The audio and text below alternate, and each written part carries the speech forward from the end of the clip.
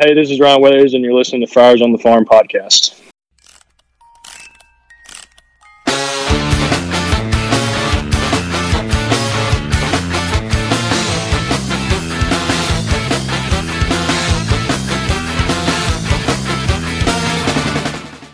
Welcome to Friars on the Farm podcast. I'm Donovan, and right to my left is Roy. I've got an itch. I'm itching for some Padres baseball. Can we please have something to talk about other than the stinking Astro thing? Well, but now we do. So we had Fan Fest. We've had the spring training dates announced. We've got the non-roster invitees.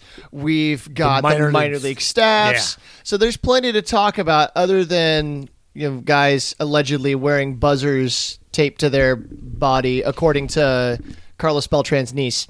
Alleged niece. I also kind of like that was kind of a fun bit though on Twitter with then everyone took pictures, and then put a little circle around it like there's a wrinkle in his shirt. Yep. Oh, there's Yogi Berra. He was wearing a piece. The Josh Reddick had confetti on like his shirt, and they're like, oh, that's the wire. Like caramba. It's not a good look for baseball. It's not a good look for baseball at all. I like it. I like that they got caught. I like that they're once again when you pivot one way, when you catch it, it's like whack-a-mole. You whack one side, something else is going to come up. Someone else is not. There were 8 teams I heard that were cheating. Allegedly, right? And I heard that once on MLB, and I didn't hear it ever again. Yeah, and so I don't mean to go down these rabbit holes, but so Mike Fiers finally kind of blew the lid off of this, but apparently this is after a couple of years of different reports and allegations and stuff going into the commissioner's office and other officials around baseball that never went anywhere. And it wasn't until the whole thing went public that finally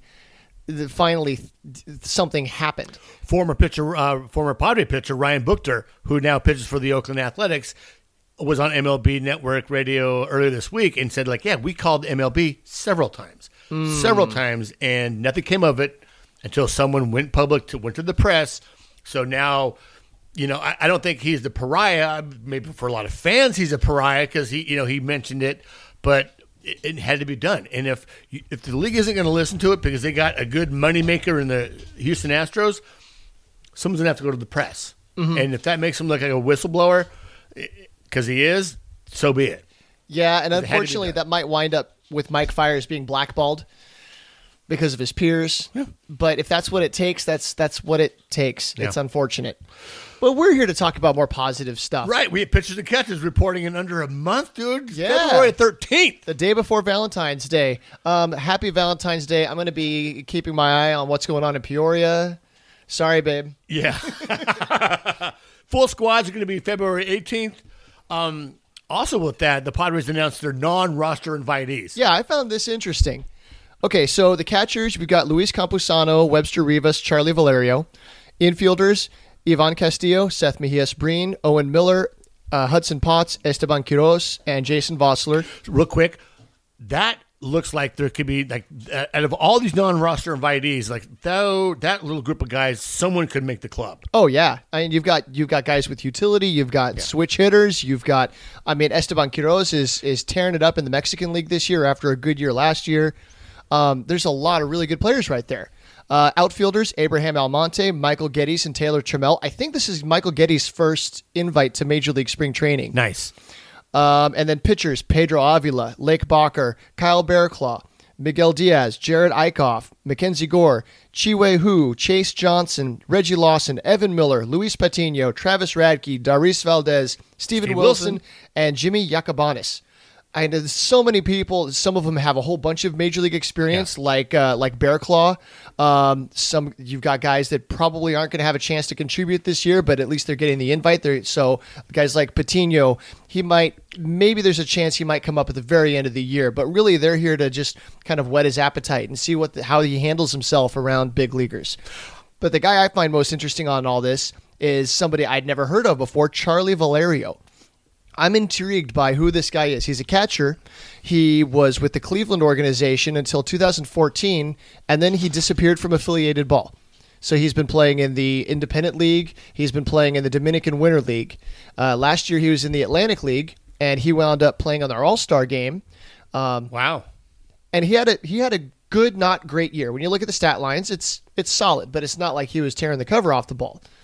But I'm curious. He's a minor league free agent that they pick up. He hasn't played affiliated ball for years, but then they sign him to a minor league deal and invite him to spring training. They need guys we talked before. We need guys to catch bullpens. Maybe that's part of it. I wonder if the Atlantic League was the league where they experimented with a whole bunch of different rule changes, including the automated strike zone. Yep. So I wonder if they're picking his brain a little bit on that, or what, or maybe they really do see some potential here, and he's going to be like the defensive backup in AAA, and he'd be the guy to get called up if they run short on the 40-man. Right, absolutely, because you got Campusano in AA. Blake Hunt's probably going to come up with, Michael Cantu. Blake Hunt probably going to be in Lake Elsinore this year. So, yeah, we just need guys. And that's what every year, every team does this. Add guys are like, where'd that guy come from? For sure. And occasionally those guys, like your Eric Owens of the world, where they just have a terrific spring and make the club. Or if they're not put on the club, they get released and because that's part of their minor league deal. And then they get picked up with another squad. Like, here's kind of like everyone figures out what they got. And I think that's when we may even see a trade. I would maybe. Well, there's plenty of time. I mean, there's time between now and spring training, and then while spring training is going on, you got transactions happening. So it's definitely interesting to watch. So later on in the episode, we're going to have Ryan Weathers on. Yes. And we just got done talking to him, and that's a fantastic interview. You guys want to stay tuned for that. Yeah, we had a great time talking with him. So the other thing that happened this week, the Padres announced their minor league staffs throughout the organization. So a lot of familiar names here. Manager Edwin Rodriguez returns to El Paso. Pete Zamora comes up from Lake Elsinore up to the AAA team. Mm-hmm. Remember, he interviewed for the pitching coach job for the Padres. The bullpen coach. The bullpen coach, right? Yeah, that wound up going to Ben Fritz. Yeah. And we're excited for him, friend of the podcast. Hitting coach Morgan Burkhart's going up to El Paso.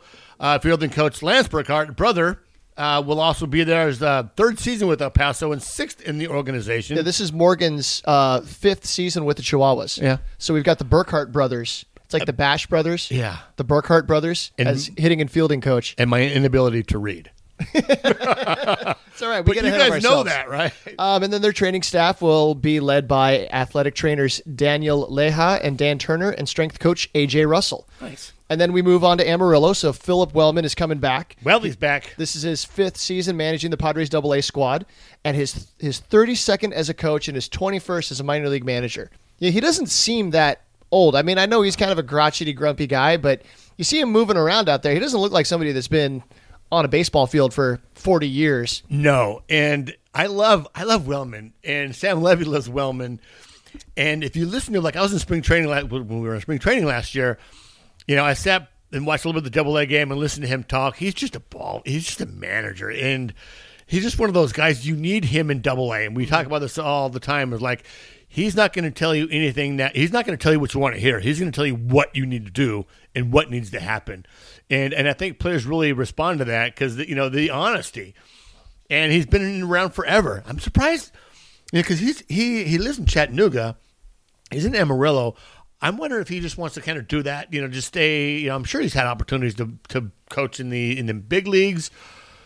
Maybe a little bit of his past might stop him from getting the big league job, but I'm surprised that he hasn't really, he's stuck in minor leagues for so long. Well, the Padres must take good care of him.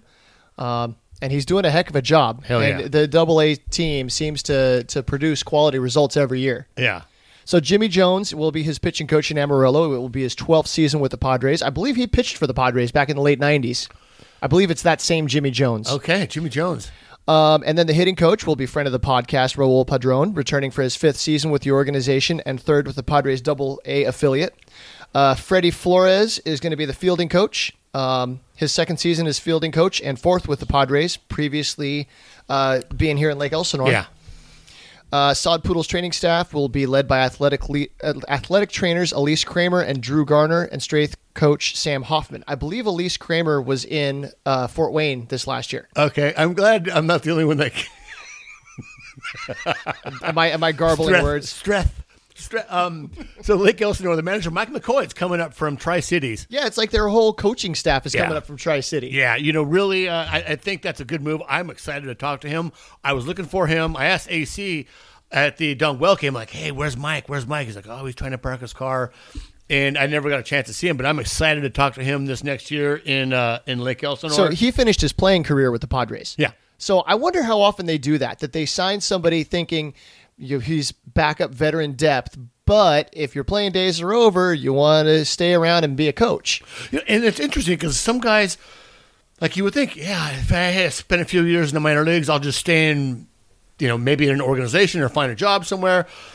A lot of guys don't like to do that. A lot of guys are like, okay, I did my best. I need to move on. Because it's such, and you're going to hear about this from Ryan. It's like, it's a grind. Oh, yeah. Like, you're away from your families. You're on the road. You're not eating healthy. It's a grind. I mean, and it's not that they don't have any less passion. It's just only so many people are made for that kind of lifestyle. For sure. And at some point, as a minor league player, you're not getting paid a whole lot. No. So you're trying to support a family and all of this. And so, like, you look at, who is it? Ryan Schimpf is now a mortgage advisor. Yeah. And I'm sure he's doing much better with that than he would be if he was still trying to scrape out a living playing minor league ball or trying to play overseas or something. Absolutely. And that's a great thing about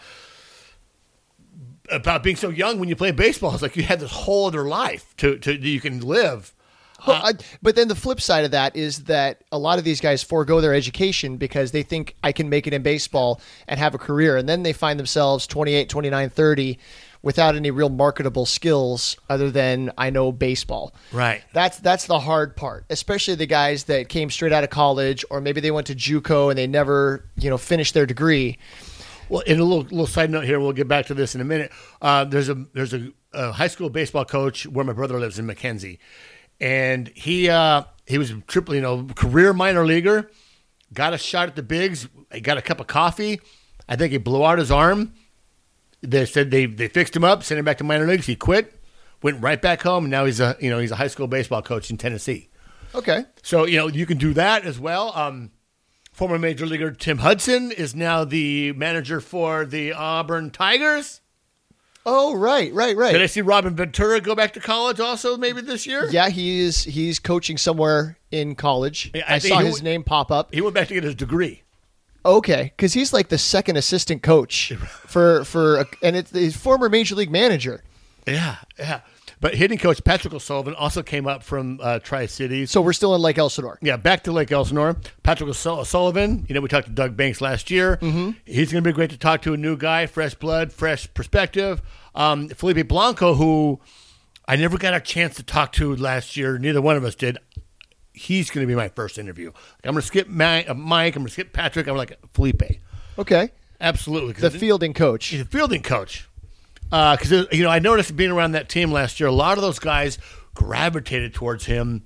Sure, a lot of Dominican guys did because of the Spanish, but you saw guys kind of gravitate to him, and the kind of relationship he had with the players was really fun and really playful. And I want to talk to that guy. Okay.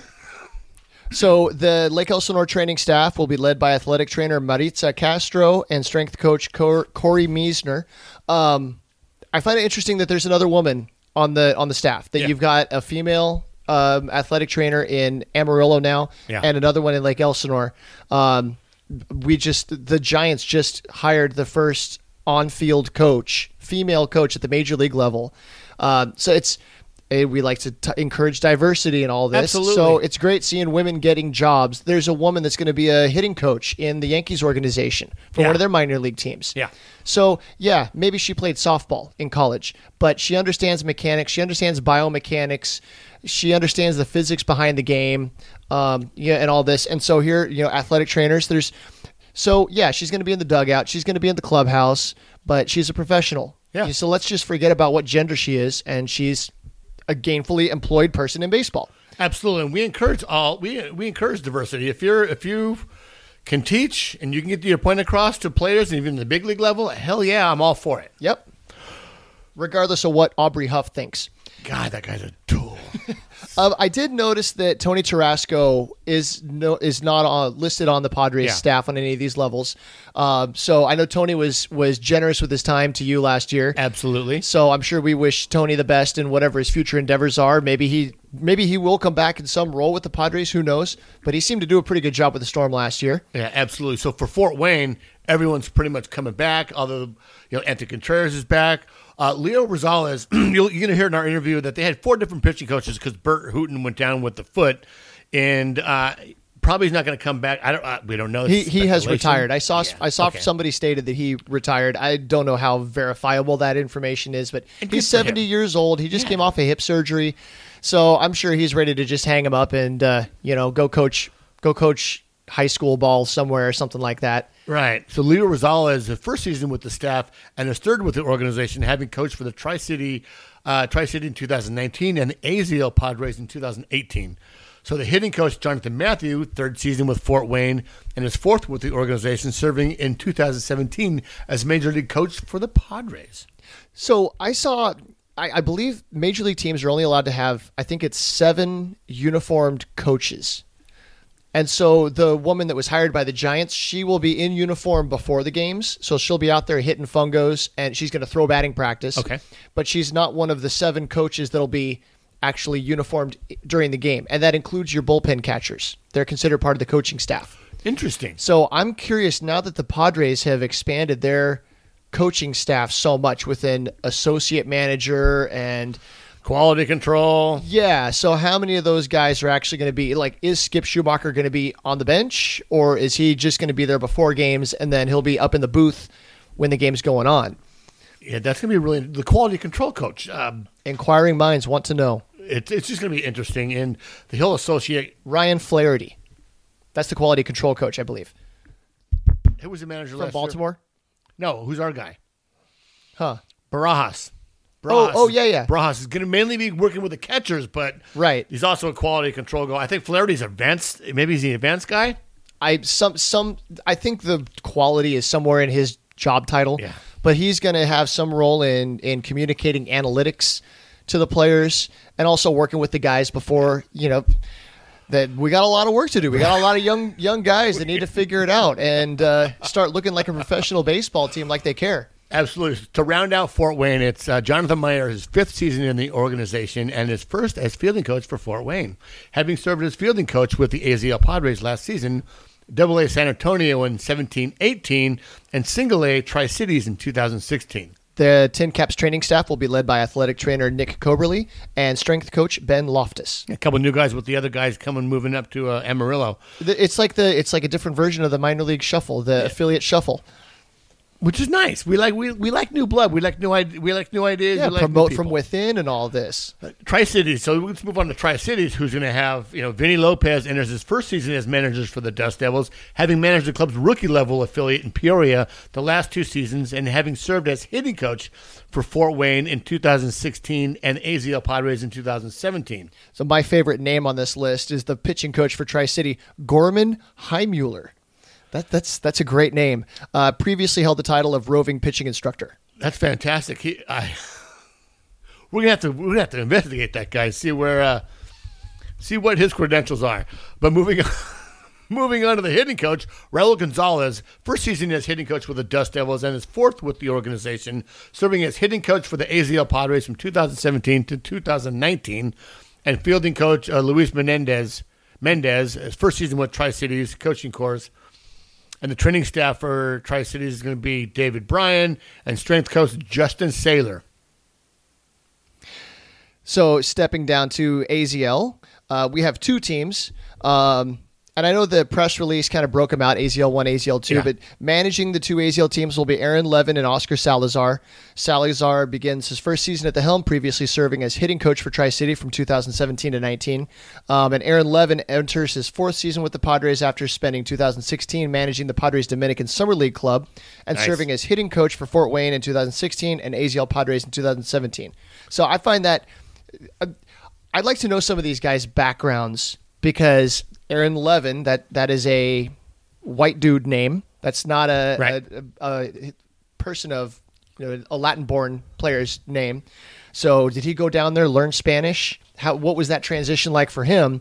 And then he can bring that experience back. So because at AZL, you've got foreign players that it's their first time on U.S. soil. So it's a whole culture shock and the communication barrier and all of that stuff. So the pitching coaches will be John Halama and Christian Wonders. That's another fantastic name right there, Christian Wonders. Christian Wonders. Well, I'm more interested in John Halama, former major league pitcher. Oh, yeah, pitched for the Mariners for years. Yeah. So they will be the pitching coaches for AZL 1 and 2. Hitting coaches, Jed Morris returns to the Padres for his second full season as hitting coach after serving as the head baseball coach for Eastern University from 2012 to 18. And Doug Banks enters the post of hitting coach for AZL Padres 2 after spending 2018 and 19 with the Storm and 2017 with Fort Wayne. Good cat. And you interviewed Doug Banks last season. Yeah. You guys look back in the episode. He's really cool. A lot of great information. I asked a lot of questions about players from Gabriel Arias to Fernando Tatis to Tirso Ornelas. It's a really good interview. So I wonder how that is. He was working at the affiliates for a few years, and now he's going to be back in AZL. You can't see that as a demotion. No, so but I wonder how that works, because he's going to have opportunities to work with guys who are rehabbing, or people that are coming and going from the organization. Like, is it more of an expanded role? yeah, well, I would think that you want to put people in places where they're going to be more successful, where there's added value. So he was the hitting coach back there a few years back, and so maybe that's the case. Maybe they find that he's we don't know anything about the personal life, but maybe there's something that he adds that value with brand new guys. Maybe he can reach them a little bit better than your more advanced hitters in high A. Maybe. But the guys in high A did a pretty good job. Gabriel Arias took a step forward. Hell yeah. Luis Campusano went off. Yeah. But then at the same time, Tirso Ornelas struggled. Jason Rosario didn't quite take the step that we're hoping to see out of him. Yeah. So how much of that do you attribute to the hitting coach? I don't know. Yeah.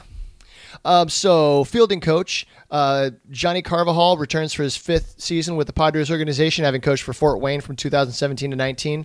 And coach Sung Hyun Hong returns for his third season with the organization, and he is the master of the bat flip. Well, I was going to say he's the bat flip coach. He's the bat flip coach. Yeah. Oh, that's going to be... I really hope we start seeing some of that Yeah. at the big league level. So the rehab pitching coach, Kurt Young, will serve as the AZL Padres rehab pitching coach. Yeah, you know what the best bat flip of the whole season last year was Ian Kinsler. When he did the double bird afterwards, Okay. he hit the home run and he turned around and had this whole nonchalant look back to the dugout and just like gave his bat this little flip. And that was the best bat flip of the year from the least likely person you would expect to do it. This is what I do. Yeah. Boom, but then discard the bat. 30 seconds later, he does the thing that we remember him all by. Yeah, that was rough. That's rough for him. So let's go down to the DSL. Manager Miguel Del Castillo, pitching coach Jackson Quezada, and Nelson Cruz, no relation. Both in their 9th and 10th seasons, respectively, with the organization. Hitting coach Yuniel Garcia and coaches Edison Rincon, former Padres, and Jonaldo Pozo, Gerardo Pozo, with Wilfrey de la Cruz. Very good. The DSL Padres training staff will be led by athletic trainer Eva Marie Balderas, assistant athletic trainer Jairo Garcia, and strength and conditioning coach Austin Harris, and assistant strength and conditioning coach Juan Salgado. And then the guy, Austin Harris, yeah, absolutely. Where does he come from? Well, yeah, so send him down there to get some seasoning and some culture and, learn where these guys are coming from. All right. Well, hey, before we bring on Ryan Weathers, I want to tell you about my friend Dr. Travis Ehlers, a certified sports chiropractic physician, 14 years in the business. I just saw him a few weeks back. He fixed me up. My back still feels great, even though now I'm working out a lot more. I'll probably come see him soon. We're probably going to have him on, do a little 15-minute segment here in the future. So what kind of therapy stuff does he do? Does he do where he puts the electrodes on you and stimulates your muscles? He uses the stents. He adjusts the back. He'll give you some strengthening, for like rehab kind of stuff. He'll give you some strengthening exercises to do, and some general just maintenance ideas on how to keep your spine in a healthy spine. That kind of random a thought there. But he specializes in sports injuries and prevention. He works with high school, college level, several local pro athletes, including athletes at the U.S. Olympic Center in Chula Vista. He goes to the NFL Combine every year. He'll fix you up. He fixed me up. Give him a call. Right there off Miramar Road. I couldn't remember the name of the street, but it's right there. 844-627-4763 or go to drtravisehlers.com. That's drtravisehlers.com. And that's Activity Road off of Miramar. And we'll be right back with Ryan Weathers. Ryan.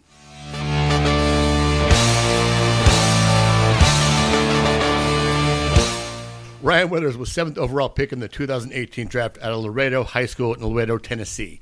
In 2019, he spent his first full season in Fort Wayne, where the Padres' 7th-ranked prospect dominated his first 6 starts to the tune of 34 strikeouts in 26 innings.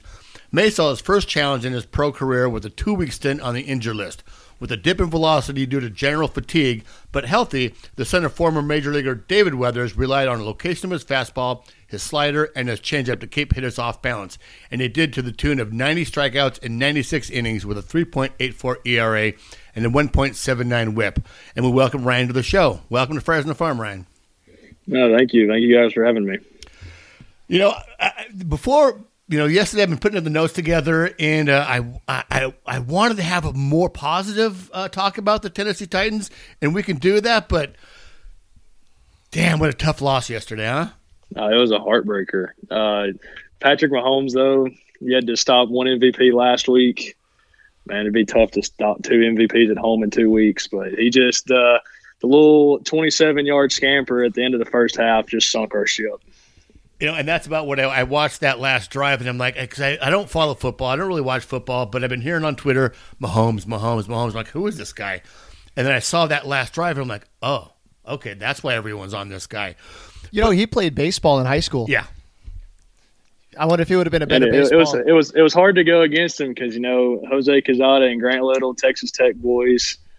So it was hard to go against them, but, I had to support the hometown Titans, so.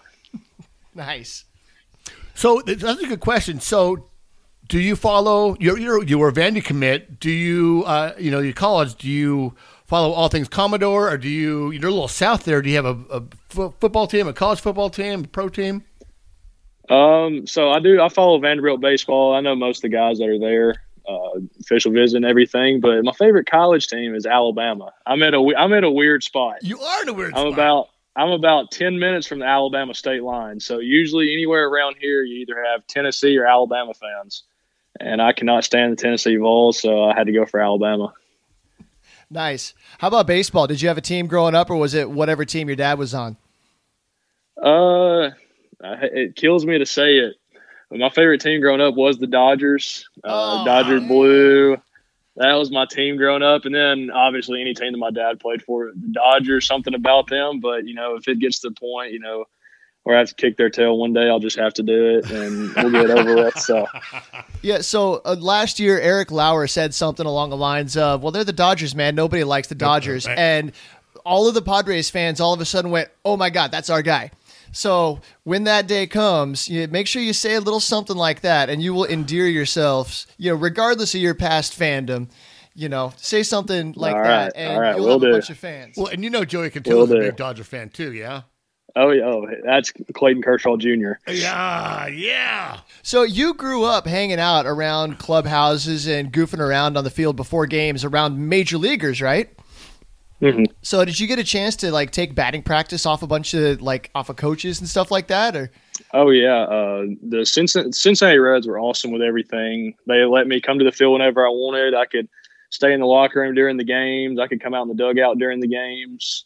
They were awesome to me. Dusty Baker was the manager whenever my dad was there, so me and his son would always do whatever. And then there was a bunch of kids that were always there, but probably the coolest thing about that whole deal, but my dad would throw BP to me every day. Even with his arm hurting, he'd still throw BP to me. But the coolest thing about the whole Reds deal was that was when Griffey Jr. was there. Oh, yeah. And me and Trey Griffey, his son, we always would hang out and stuff. I think he's 6 or 7, or he's older than me, maybe 5 or 6 years. But that was always fun being around him. But all those guys with the Reds, they were awesome to all of us. As long as we stayed in our lane and didn't get onto them, they were good with everything. So Dusty Baker's kid, is he about the same age as you? He's a year older than me. I think he's playing at University of Cal. Right. Oh, wow. Okay. I remember seeing something about him because he out of the Sacramento area, I want to say.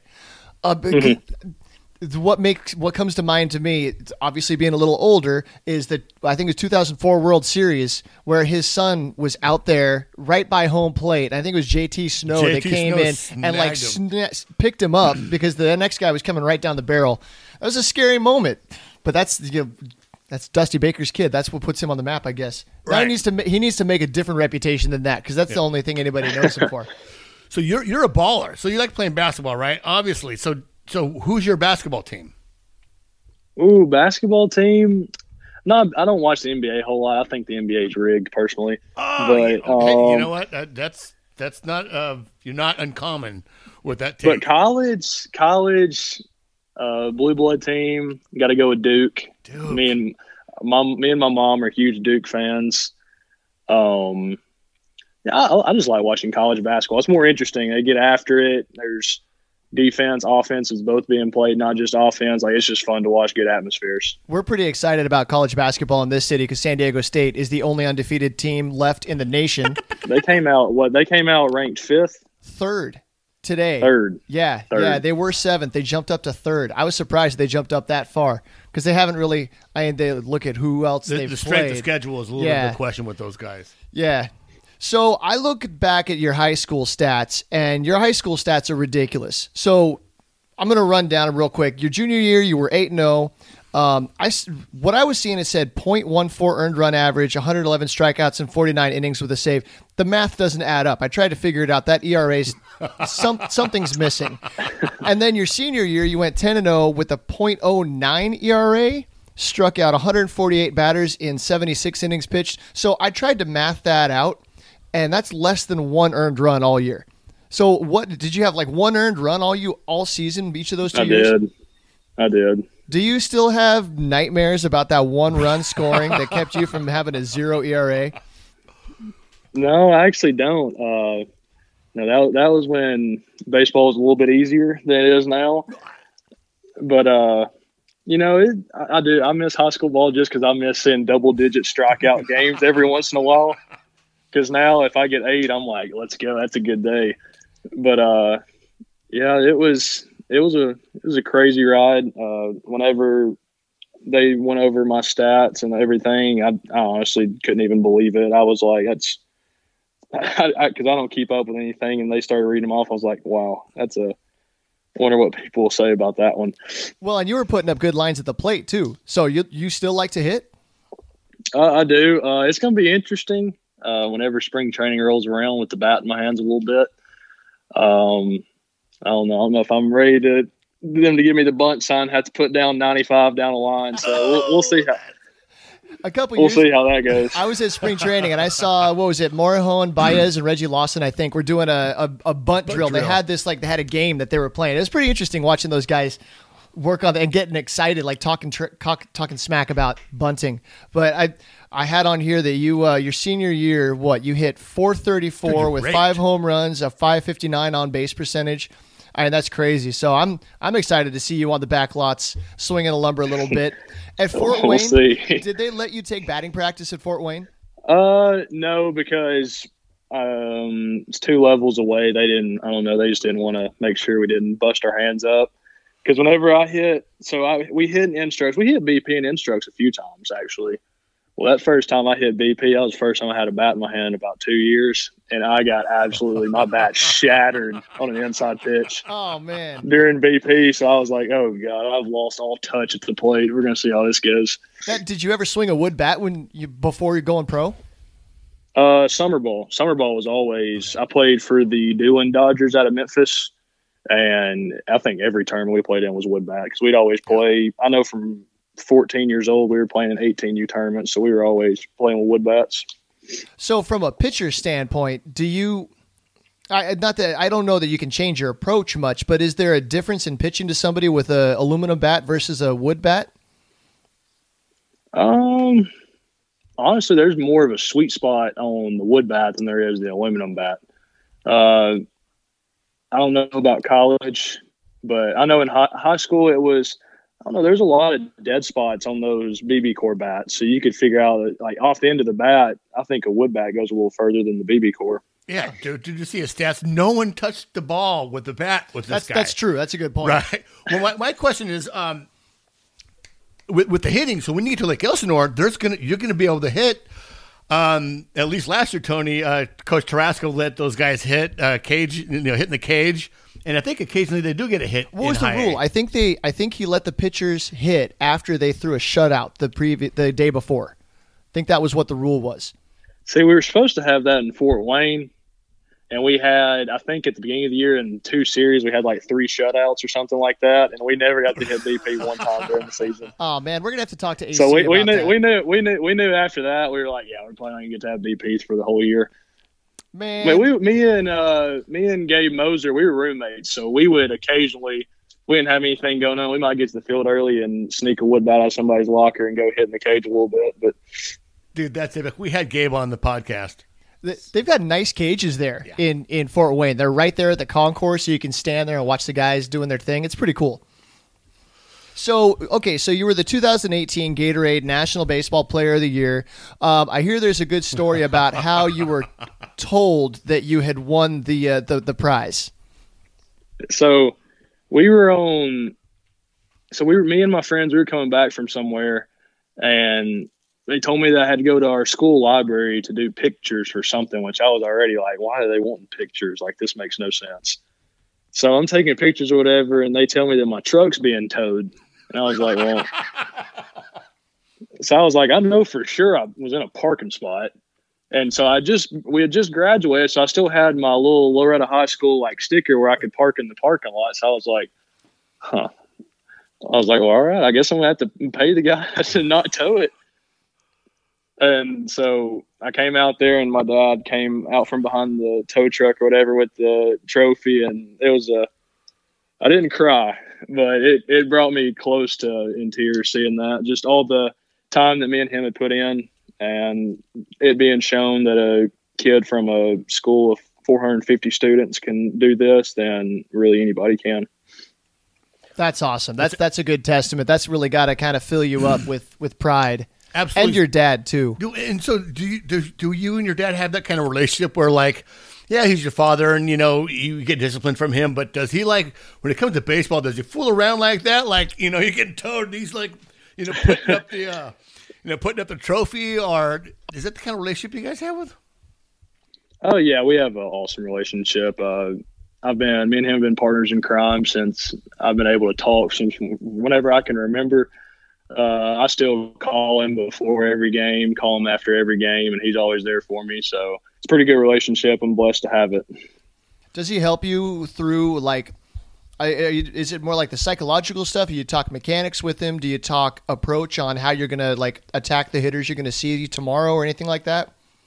Yeah, if I have a scouting report, usually we'll talk about that. But he helps me the most is probably the mental side of baseball. That's as a pitcher, that's obviously number one, most important. If you don't have it mentally, then you can get to the big leagues on stuff. But if you have the mental side of it and you have stuff, then the sky's the limit. So he just preps me on the biggest thing was failure. But, and up until that first little stint I had on the injured list, I'd really never had adversity. So I really had no clue how to even cope with it. And I let it get the best of me for a solid month of the year, just to the point where I was like, dude, baseball sucks. Right. But him just constantly in my ear, every baseball player goes through it every year. Just keep going. That helped me get through the season a lot easier. So you were struggling on the mound. At the same time, you're in Fort Wayne, and it's super cold there. So I can imagine brutal. how that all kind of adds up. How did the temperature affect you there? I know opening night it wasn't that bad, just because me and their pitcher, it was just quick inning after quick inning. But the second game my second start, we had Dayton at home, and it was on one of those the kids get out of school day, so it was 11 a.m. game, and it was just bitter cold. We had a quick top of the first. And I think their pitcher had a long bottom of the first, and my body was absolutely freezing cold in the dugout. And I couldn't get to the heater because all the position players were warming up their bats or warming up their hands, so I couldn't get to the heater.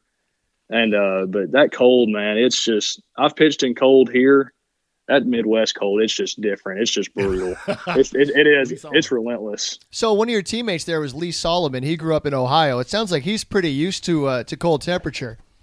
I don't know, because see, Lee went to college at Lipscomb University, which is an hour 15 from me. Okay. So he prided himself like I was wearing no jersey. Oh yeah, he had long sleeves on. He always had long sleeves on. So we were given some false information from Lee, playing tough guy. That's classic. And Emily Walden, who follows you guys over there in Fort Wayne, would razz him about the cold weather and being so tough about this. So she's from Detroit. Yeah, so we might have to go back to that. But let's start with the draft. Did you pay attention to any of the pre-draft stuff? Like where you were going to go, who you were going to go with? Or honestly, it was just like I knew me being from a small town and like I am at the lowest division in Tennessee. Didn't really pay attention to it because I always knew that somebody would be saying something about that. And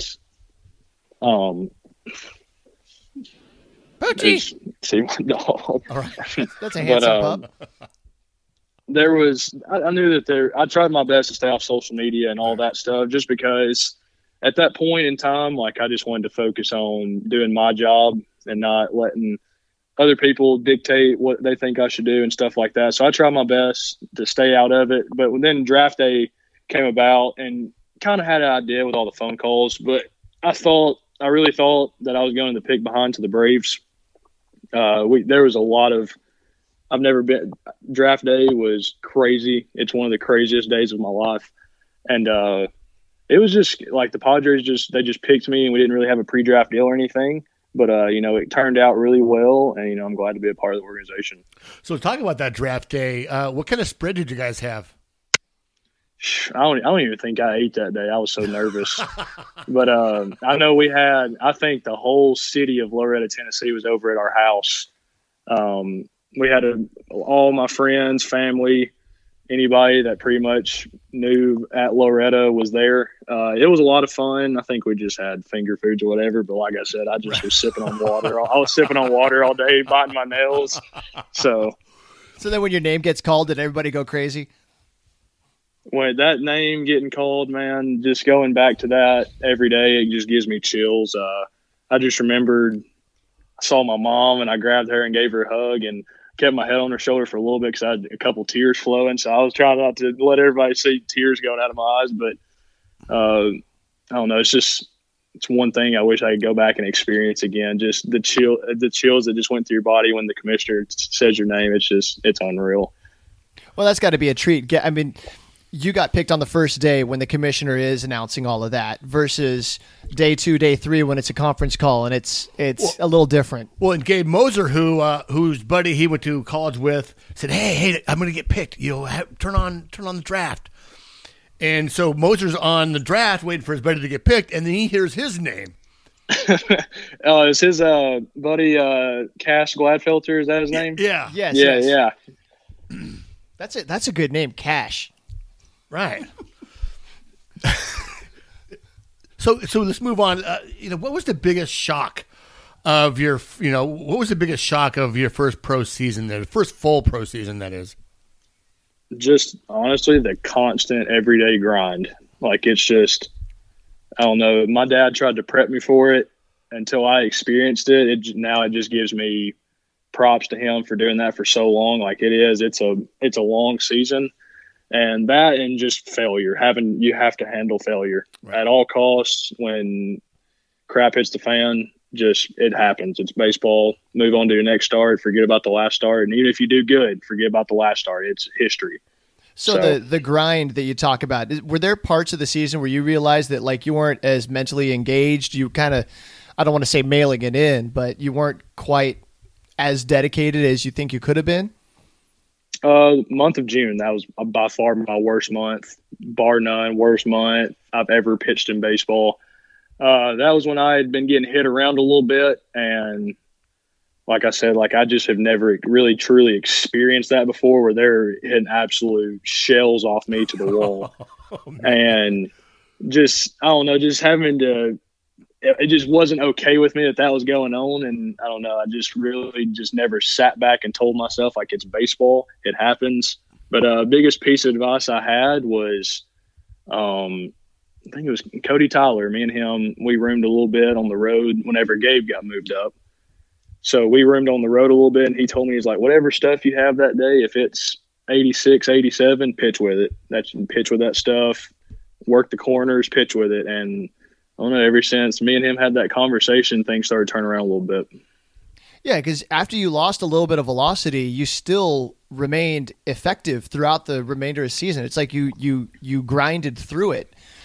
So what was the deal with that? You were pitching, you were sitting in like low to mid 90s, and then you seemed to have a little bit of a rough patch. You went on the DL for a couple weeks, and then you came back, and there was never any report of any actual injury. So just explain to us what happened and kind of how you worked your way through that.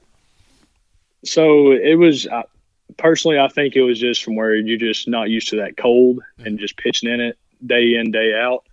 But I felt my arm a little bit, and it was my best start of the year against Bowling Green at home. But it was a little warm that day, so that on my arm, it just heated up, and it just wasn't a problem. We were in South Bend. We got snowed out the day before, and we had a doubleheader the next day, and I had the first game, and I was trying to get going, and it was just like I couldn't get going. And I went out there and pitched, tried to tough it out. I knew it wasn't anything wrong with my arm. I had the same problem when I was a sophomore in high school. So I knew nothing was structurally wrong with my arm. So, I was raised in an old school household. You're pitching, you can't make the club in the tub. So I just kept trying. That's going to have to go on a t-shirt somewhere. And so I just kept trying to pitch through it. And I think Sesto was there. And, obviously it was just, I knew I was throwing way down than what I was used to. My stuff just wasn't there. You say Sesto, that's Ben Sestanovich, Director of Player Development? Mm-hmm. Okay, go ahead. Yes. And so I knew something was wrong. I saw him whenever I was walking off. I saw him right by the dugout, and I was like, yeah, I'm pretty sure I'm probably done now. But just kept trying to pitch through, and it wound up, they labeled it as dead arm. I really don't even know what you would label it. I honestly have no clue. I don't even know anything, but just pretty much they gave me a few days off from throwing. They let me go to Arizona, get out of the cold for a little bit, and then I came back. I was ready. I was ready to go probably a week after, not even a week, 4 days after it. And, they just wanted to slowly bring me back into the swing of things. And I don't know, I think that little time off just helped it a lot. Absolutely. Just get some Arizona sunshine. So that's a good question so then with the lower velocity, how did you attack hitters different? Just keep it at the knees, work the corners. Then your second best weapon turns to your changeup. Now you're from where you're usually sitting comfortably 92, 93. Now you're at 88, 87, 89. That changeup better be below the knees and just pitch to contact. You're not gonna fool anybody. You just have to hit your spots, and I learned that the hard way. And whenever I finally figured out whatever my stuff was for that day, then that's just how I had to operate from there. So throughout the rest of the season, were you sitting about at the same kind of velocity, or did it slowly come back as the year went by? Arm slowly got stronger as the year went on. I had to get over a little bit of mental, in there. I've just never had arm trouble before, really. So there was the mental aspect of that, was just worried, the what if question. Right. Whereas I should have just went out there and just pitched, and pretty much what my dad tells me, throw till she blows. It's if it happens, it happens. And worst comes to worst, you're going to have 12 to 16 months of rehab, and then you're going to come back throwing harder. So just have fun, go out there and pitch. And then it got to about July, and I finally just got over the mental side of it. And then it slowly started getting to where I was back to 90, one outing, 91, 92. And then I think my next to last outing, I popped some 94s, maybe 195. So progressively as the season went on, I felt stronger at the end of the year than I did in the middle of the year.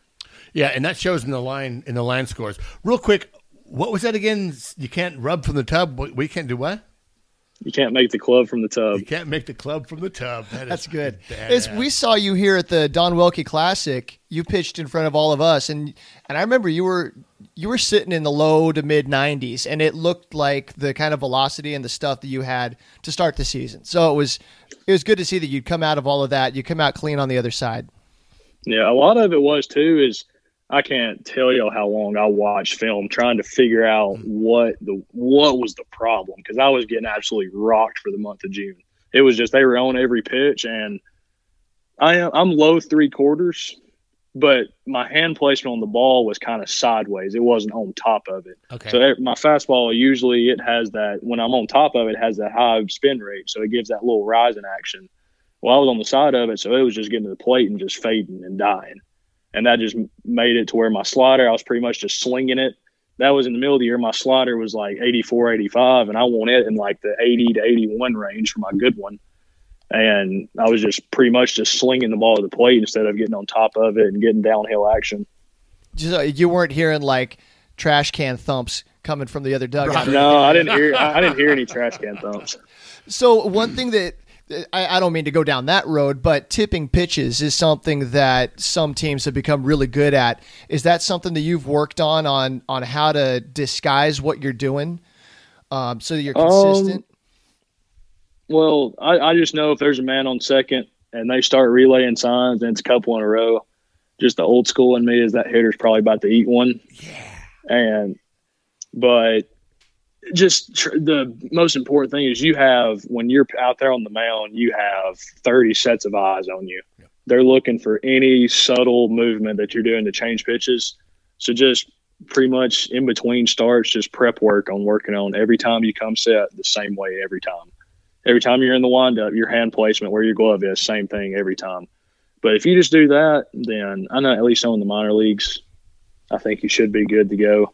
But yeah, that Astros deal it's going to be interesting. Yeah, Will. So you were working with a pretty bright guy behind the plate in Blake Hunt. We interviewed him last offseason. We were pretty blown away by the attention to detail that he has.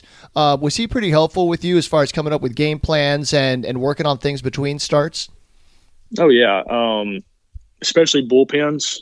He was pretty much like my catcher 24/7. The only time he didn't catch me was at that little stint at the end of the year when he was hurt a little bit. But other than that, he caught me every time I threw off a mound. He was my catcher. And you could tell, like, as the year went on, mine and his relationship and, like, how he called my pitches, like, it grew every game. Like, he understood how I wanted to pitch. And, I could tell just from, like, I met him in last year's instructs going to this year, like, his maturity and his mindset, like, it was advanced for how old he is. Like, it made you feel comfortable behind the plate knowing that you don't have to shake off pitches. Because as a pitcher, when you're having to shake pitches, you and your catcher are not on the same page at all if you have to do it multiple times. So just knowing that, like, maybe one time a game that we might have one shake or two shake, like, I don't know. And then it got towards the end of the year, I don't think my last 4 starts, I shook him at all. So he just understood how my pitches played, how they played to each batter, swing path. Like, he just understood all that. That's some huge thing. And he's a solid dude too. He's just really nice. Yeah, he's a good dude. So who did you room with while you were in Fort Wayne? You mentioned Cody Tyler and Gabe Moser. So Gabe got moved up. I think he got moved up on the 4th of July. Me and Gabe roomed together from April until July 4th. And then, from there, I think I had 4 different roommates. I think I had Luke Becker, CJ Abrams, all right. Andrew Dean, and I think that might be it. And then on the road, I roomed with Cody Tyler, and then I think for the rest of the year, I roomed with Michael Curry. Any good stories about any of them? Is anybody like super messy? Does anybody like weird music? They fart or something? It's just like, are they bad at Fortnite? I mean, when you get now I play Fortnite. My roommates probably I get on their nerves, but I play Fortnite 24/7 if I'm at the apartment or something. But don't stream. No, that stuff. when you're in the apartment, that whole farting situation, it's fair game. Like It's like you don't have to apologize. I mean, it'd be nothing for me to walk by Blake or Gabe or Joey and just rip one right in their face. And like just keep walking like it never happened. Oh man! But and so let's talk about that. Did you lean on those guys in some of those some of those dark times of the last season? Did you lean on a lot of your roommates and your fellow players, and the coaches, with your mindset? Just like, hey, were you able to open up to those guys? Because that's one of the things we constantly hear about. Particularly in the in the early stages of a career, like those relationships that you build with your fellow players. That it's huge because you can bounce your mindset, your perception off each other, and it makes it a little bit lighter. Oh yeah, for sure. Having Blake, your catcher, as your roommate, one of your roommates, like that was huge. Yeah, I did lean on them. It was just a rough patch, and what happened is I've been like just talking, and like the biggest thing that I was doing is like when you get done with the game, you leave the game at the field. Don't bring it off the field. And what happened in the month of June is I was bringing the game off the field. And it just kind of just affected everything I was doing. Like all I could think about was baseball. Because at the end of the day, baseball is just something I do. It's not who I am. So like it's just a job. Like you're just not doing good at your job right now, but there's no sense in beating yourself up over it when you can go the next day and have a good work day and be prepared for the next start. I play in a rec league, and I'll go 0-for-3, and I'll come into work the next day. You're fired, clock out, you're done, and I feel better. It's like I bring my game into my work. So let's go into that. So what do you do away from baseball to kind of get, what do you do away from baseball? Well, apparently he plays Fortnite 24/7. I play a lot of golf. Golf is a very good stress reliever with baseball, and I don't have to hit right now, so it's not going to affect my swing. I don't think it would affect it if I was hitting. Go to the movies, just pretty much anything you can do outside of baseball. Just try to stay away from the field, because you're at the field all the time. So anything you can do to get away from the field for a day or so, like it's always awesome. So did your teammates, were they like trying to get you to, come on, let's go do something, trying to get your mind on something else other than just dwelling on what happened at the field? I think honestly, just for me to let it out, we just all start making fun of each other and just start laughing. That helps. It does. I mean, they knew sometimes, like me and Gabe in our apartment, like you couldn't trash talk us. Like we were quick-witted, so if you had something to say, it was right back at you. And I think we would stir Blake up. We could get him stirred up like that. We would just say one thing, and he'd just be like, oh, really, really? And we would be living rent-free in his head for like the rest of the week. Oh, that's nice. Okay, so what kind of stuff did you pick up from last year that you're trying to work on coming into next year, whether it's on the field or off the field, mental, whatever? First one is time management. You have to get your sleep. At all costs, you have to get 8 hours of sleep. Sleep is one of the most important factors in baseball. It really is. Really worked on this offseason. Our nutritionist with the Padres, she's helped me with everything. I think right now I've lost 20 pounds this offseason. Oh, wow. So just really learning how to this past year, learn how to fuel my body during the week before each start. That's a huge factor. And then just that first year, you just learn everything about yourself that you didn't know. Just on the field, when my long toss days are, when I need to cut back my long toss, how far I need to go each day, percentages I need to go in my bullpen in between each start. And, that was just year one. I'm looking forward to what I'm going to learn this year and just ready to get going. So how do you track all that stuff? You're talking about how far to go each day and all of this. How do you keep track of what you're doing from day to day? Sometimes whenever, like this year, starting out, I'm starting like a new routine with my whole throwing program. So I'm going to start out through the year just notebooking each day, how far I went, just days on when I think I need to get more air under the ball, then throwing line drives, how many throws I make, the volume of them, just tracking it on notebook, probably doing that all spring training, probably the first month of the year. And then hopefully by that time I'm so routine oriented with that part, I'll know what I'm doing for every week. That's one of the things about AC that is kind of known about him is like his job as a manager is not only to coach and manage the team, but really show you guys how to become ball players and what it takes to be a ball player, setting up your routines. How helpful was he in kind of like guiding you in some of those areas? Oh, he was awesome. AC at that level was a perfect manager for me. I know just anytime you had any questions, you could just go to AC and he'd talk to you. If you were after the game, it's 10 o'clock, he'll stay there and talk to you until whenever you need to go home. He was a really good manager for all of us. He taught us everything, taught us how to do our bills, everything. And, very thankful for that. Very thankful to have him in my first full year. Even the college guys, he helped all of us out tremendously. Like if we couldn't have made it through the year without him. Now, who was your pitching coach in Fort Wayne? Bert Hooten was scheduled to be the pitching coach. We had 4 different pitching coaches throughout the year. We had Matt Williams was our first one, and I think we would have been in Burlington, Iowa, so that would have been middle of July. And he took a job at Liberty University. Yeah. As a pitching coach there. And then we had Steve Lyons, our assistant minor league pitching coordinator. He filled in. And then Eric Jones filled in, the pitching coordinator. And then we had Jose Casado was our last one. Okay. He was I think he was one of the DSL pitching coaches maybe. He filled in probably from the end of August or middle of August to the rest of the year. No relation to your teammate. No relation. No, he's from the Dominican. Q's from Mexico. So okay, so have the Padres checked in on you? Obviously, they've checked in on you. Have you met or heard from any of the other new coaches that have come onto the squad this year? I have not, but I know my dad was super excited about our pitching coach at the big league level, Larry Rothschild, because he had my dad when he was with the Marlins. So he was absolutely turning flips and doing everything he could. He's like super excited for me to be able to work with him, hopefully.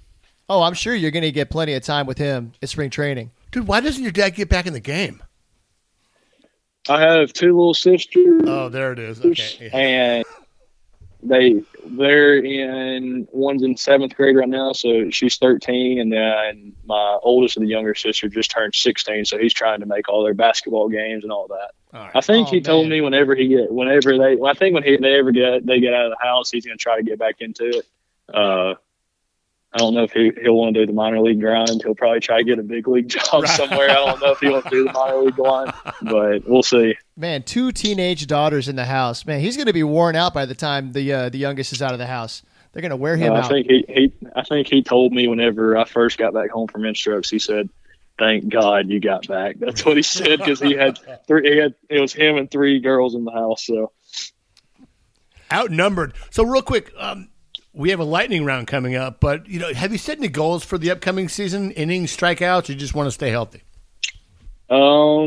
Just really focusing on the day-by-day process. I think last year I looked ahead too much, and that hurt me. You got to take care of each day, day by day. That whatever that day brings, you have to take care of it.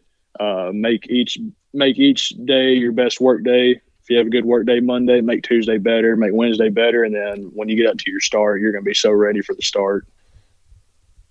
That's a good. That's a good. I mean, you can't. You can only control what you got right in front of you. Right. So worrying. What do they say? If you're living in the past, then that's depression. If you're living in the future, that's anxiety. So you got to stay in the present. Something like that. Yeah. Well, if you have one foot in the past and one foot in the future, you're pissing on today. So that's what we say. Oh, that's right. Good. Well, and so let's bring that in. Well, that's not a good segue, but how much is faith really? Leaning on your faith with just work. Being in the moment, like staying in the moment.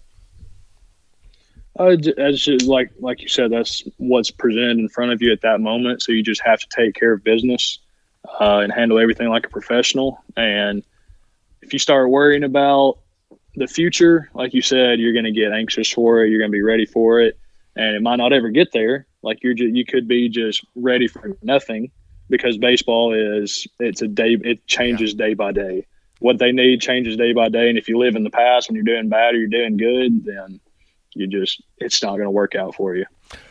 So you were talking about getting a full night's sleep, and the travel can be tough.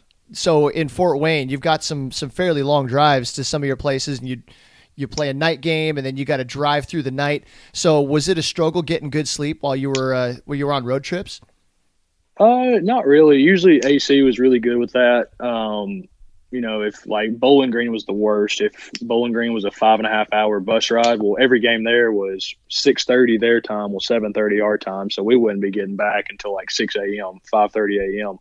So he would usually have a good show up time. I think when we got to the apartment, we just crashed as soon as we got there. But those days we might not get to the field until like 2:30, 3 o'clock. We might have a show and go. So he was usually really good with that. Show and go, more lingo. Show and go. So what's a show and go? Show and go is pretty much you might show up to the field at 4:30, 5 o'clock, not even take BP. You're just ready to go. Ready to go. Okay. So like an abbreviated, like a shortened pregame routine. Okay. Yeah. You ready for lightning round? All right, let's do it. Okay. Celebrity crush. Lily Reinhart, Betty Cooper off of Riverdale. Okay. Favorite player Dad played with? That's a tough one. Aaron Harang. Oh, how about that? Former Padre Aaron Harang. Fun. I saw him at the winter meetings. Okay. Now I need to tell my story.